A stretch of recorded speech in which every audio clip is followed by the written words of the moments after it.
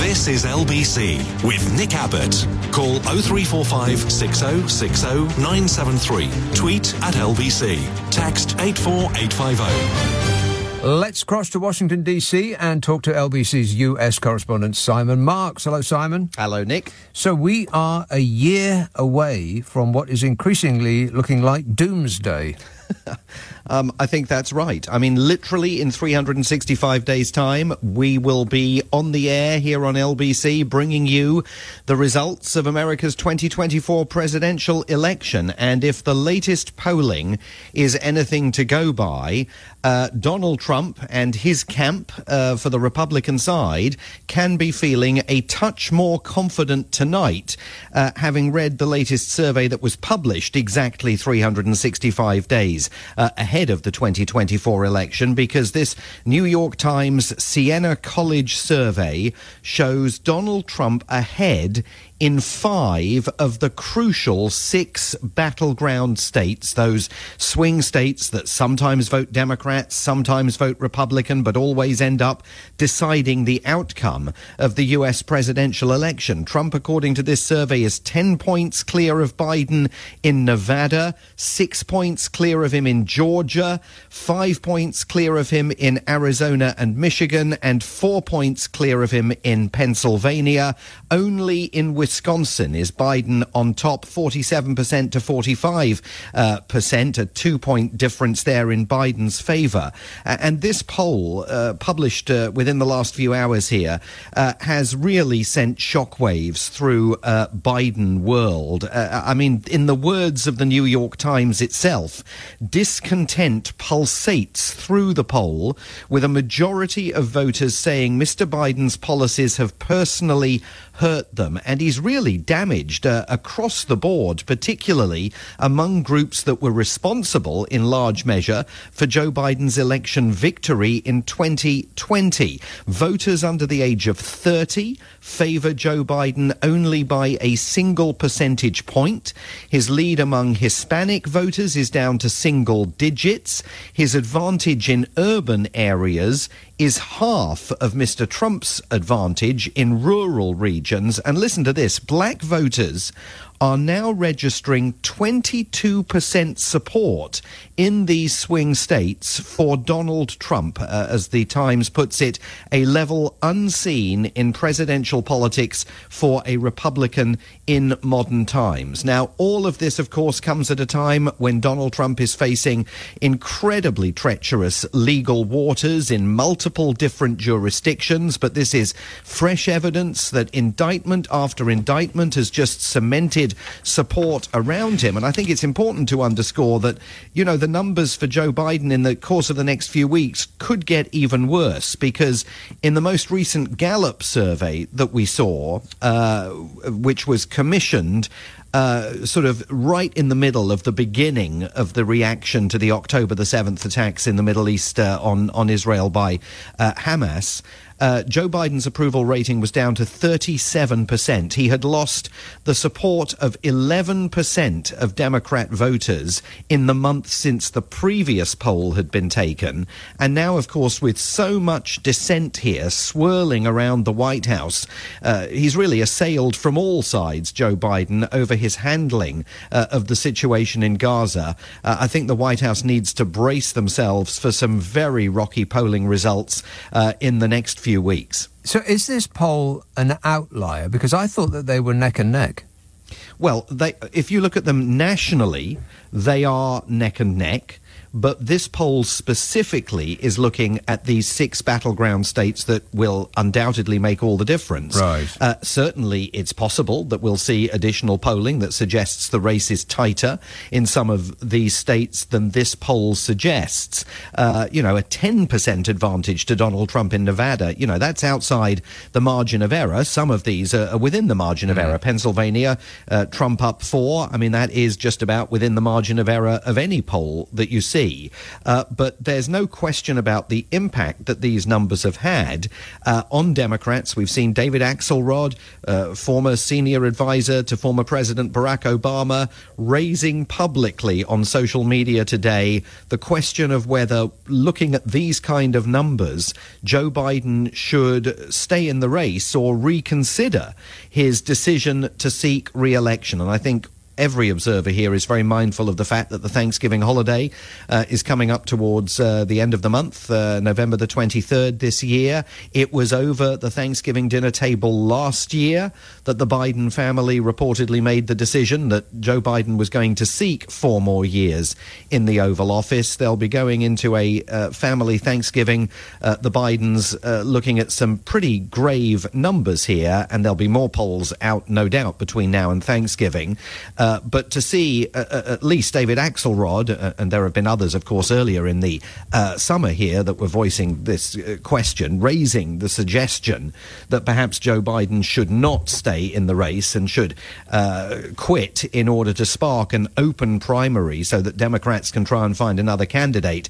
In and of itself, that's unbelievably damaging to brand Biden. Yeah. So why is he polling so low? Because the American economy, I mean, you know, they say is the economy's stupid. The American economy is going gangbusters compared to the rest of the world, isn't it? Yes, but the difficulty is that Americans don't actually feel that. I mean, there is no question that the American economy is much stronger, certainly, than the British economy or economies throughout Europe and Asia.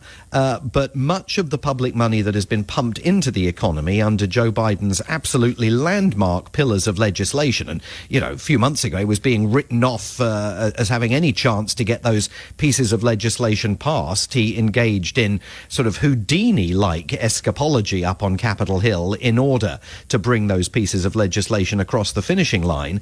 The difficulty is that much of that public expenditure is not going to show up on the streets of America for many years to come. If you look at infrastructure spending, you know, there aren't that many shovel-ready projects. It takes years to line some of these improvements in roads, bridges, airports and the like up.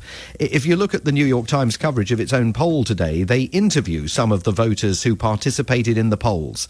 The world is falling apart under Biden, said Spencer Weiss, a 53-year-old electrician in Bloomsburg, Pennsylvania, who supported Joe Biden in 2020, but is now backing Mr. Trump. I would much rather see somebody that I feel can be a positive role model leader for the country, but at least I think Trump has his wits about him, he told the paper.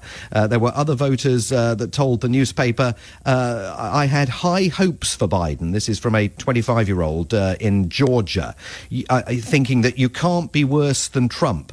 But then as the years go by, things happen with inflation, the war in Ukraine, recently Israel, our borders are not secure at all, and now that particular voter says he's going to back Mr. Trump. And there's a woman voter, Patricia Flores, in Nevada, quoted as saying of Joe Biden, I don't see anything that he has done to benefit us. And that speaks volumes to the messaging problem that the Biden White House has had. Joe Biden's hitting the road again this week to tout the benefits of what he refers to as Bidenomics, the moniker that was given to his economic plan by the Wall Street Journal several months ago. But Americans just are not feeling it, and they don't find him a convincing salesman of his own success. This is what he's doing is benefiting people he's doing the wrong thing politically, but he's doing right by America.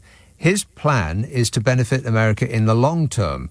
All politicians only plan and act in order to benefit themselves in the short term. So he's actually doing what everybody has always said that politicians should do, but they never actually act on, the long-term interests of the country. That's his Bidenomics plan, isn't it? Infrastructure support and spending on green technology and so on. But it does, as you say, you can't feel it in the short term. So he's doing the right thing and he's being punished for it. Yeah, and he's actually, in a very historic way, restructuring the American economy. I mean, he's changing the whole approach to how you stimulate economic growth. He's got no interest in Ronald Reagan-style, Liz Truss-style, trickle-down economics. He thinks it's a con job. He thinks that all it ever does is benefit the wealthy. So he is determined, as he puts it, to build the economy from the bottom up and the middle out. And he has, to considerable effect in parts of the country, particularly the Midwest, revived manufacturing. I mean, a sector of the economy that was largely being written off by particularly encouraging investment in, for example, factories that are going to build semiconductors and solar panels, industries that the United States had completely written off to China.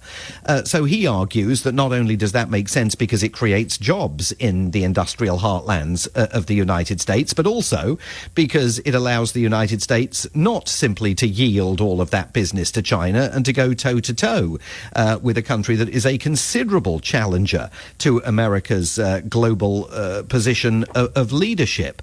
But again, all of these changes take time, and if you're showing up at the supermarket checkout at the end of every week, or if you're looking at your 401k retirement balance, all of which is invested in the stock market, or you're seeing mortgage rates go up so high that you're a first-time buyer and you can't possibly get into the housing market, you don't see the benefits of what Joe Biden is delivering. Also, he's at the point in his presidency where it's becoming less and less possible simply to blame his predecessor for the difficulties that the country is facing, and that includes his own handling of an area that I think most voters thought at least was going to be significantly more secure under Joe Biden, and of course that's foreign policy.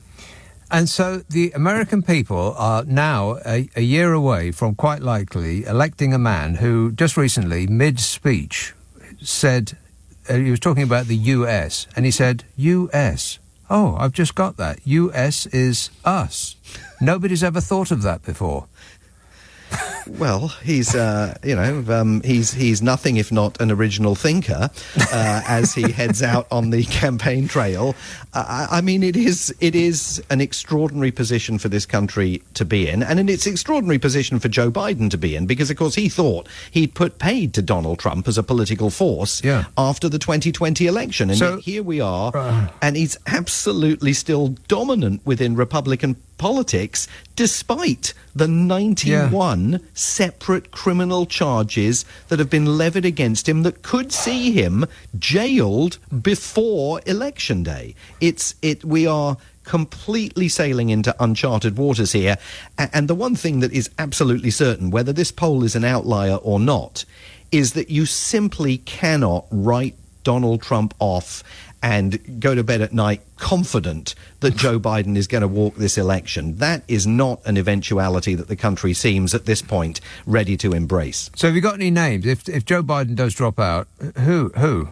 Not Kamala Harris. Well, I mean, there will obviously be massive pressure on him if he does drop out to endorse Kamala Harris. I think it's very unlikely that he would do that because her numbers are even worse than his. So we have seen candidates gargling in the wings, and the most prominent one is Gavin Newsom, the governor of California. Right, yeah. Well, at least he has youth and looks and teeth vigor on his side. He's definitely got teeth. Yeah.